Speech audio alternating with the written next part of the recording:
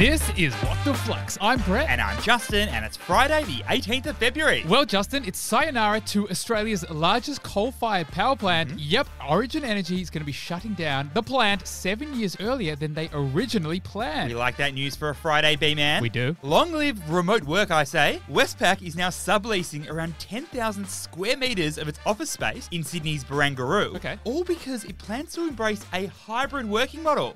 Three spacious stories today, Justin. Let's do it. For our first, Disney is expanding beyond theme parks and entertainment to design residential communities in the US to capitalize on its love from fans. Brett, is this not every single child's dream? What is the story? Okay, so the Walt Disney Company, it's famous for their classic films. You know, Mulan, Frozen, Lion King. That's not all. They're also famous for their theme parks. You know, Disneyland, Disney World. And of course, more recently, their streaming service, Disney Plus. But this is a little bit, of course. Walt Disney Co. has formed a new business unit named Story Living by Disney. And the idea is to create a master planned community in partnership with landowners and developers. So now it's not quite clear what will make it so Disney-esque, but I'm thinking an ice rink where the Mighty Ducks play? Or maybe a dog park exclusively made for Dalmatians. Or perhaps personal servants floating around with the name tags Genie.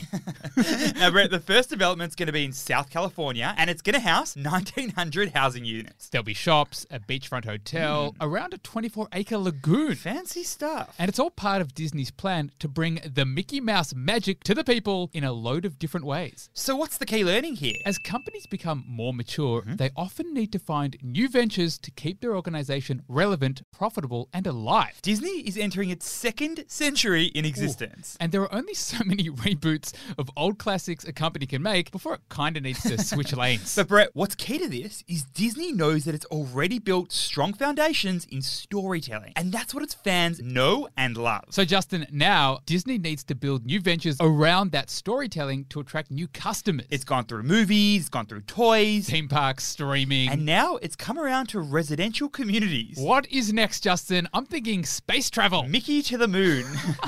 For our second story, Telstra's shares have been yo-yoing after profits dropped by a third, but somehow its dividend remained consistent. Got to look under the hood to get the full picture, B-Man. Yes. What is happening here? Okay, so Telstra are Australia's largest telco, now with around 19 million Aussie customers. Now, on the surface, Telstra had a bad first half. Yep, their profits slid by a third to $743 million. But Telstra says that's, my friend, not the full picture. And that's because they say the fall in their statutory earnings was due to some one-off payments. And really, their underlying results actually showed a 5.1% increase in the company's earnings. This is all very confusing. So what is the key learning here? When companies report their figures, there are often two kinds: statutory results and underlying results. Statutory results are those presented by the company in their formal company reports. Now, these ones adhere to pretty strict accounting standards. And they cover off everything. But underlying results, they're a little bit different. The underlying results are adjusted to remove items that are considered like a one-off. And why do they remove these one-off payments? Well, my friend, because these are not considered ongoing payments and isn't a true reflection of the performance of the business. B-Man, in Telstra's case, the one-off payments are things like winding down of NBN receipts. And the sale of the Pitt Street Exchange. Which certainly don't happen every single year. So we can see why Telstra reckons its full-year guidance is still fair game. For our third and final story, Spotify has been on an acquisition spree,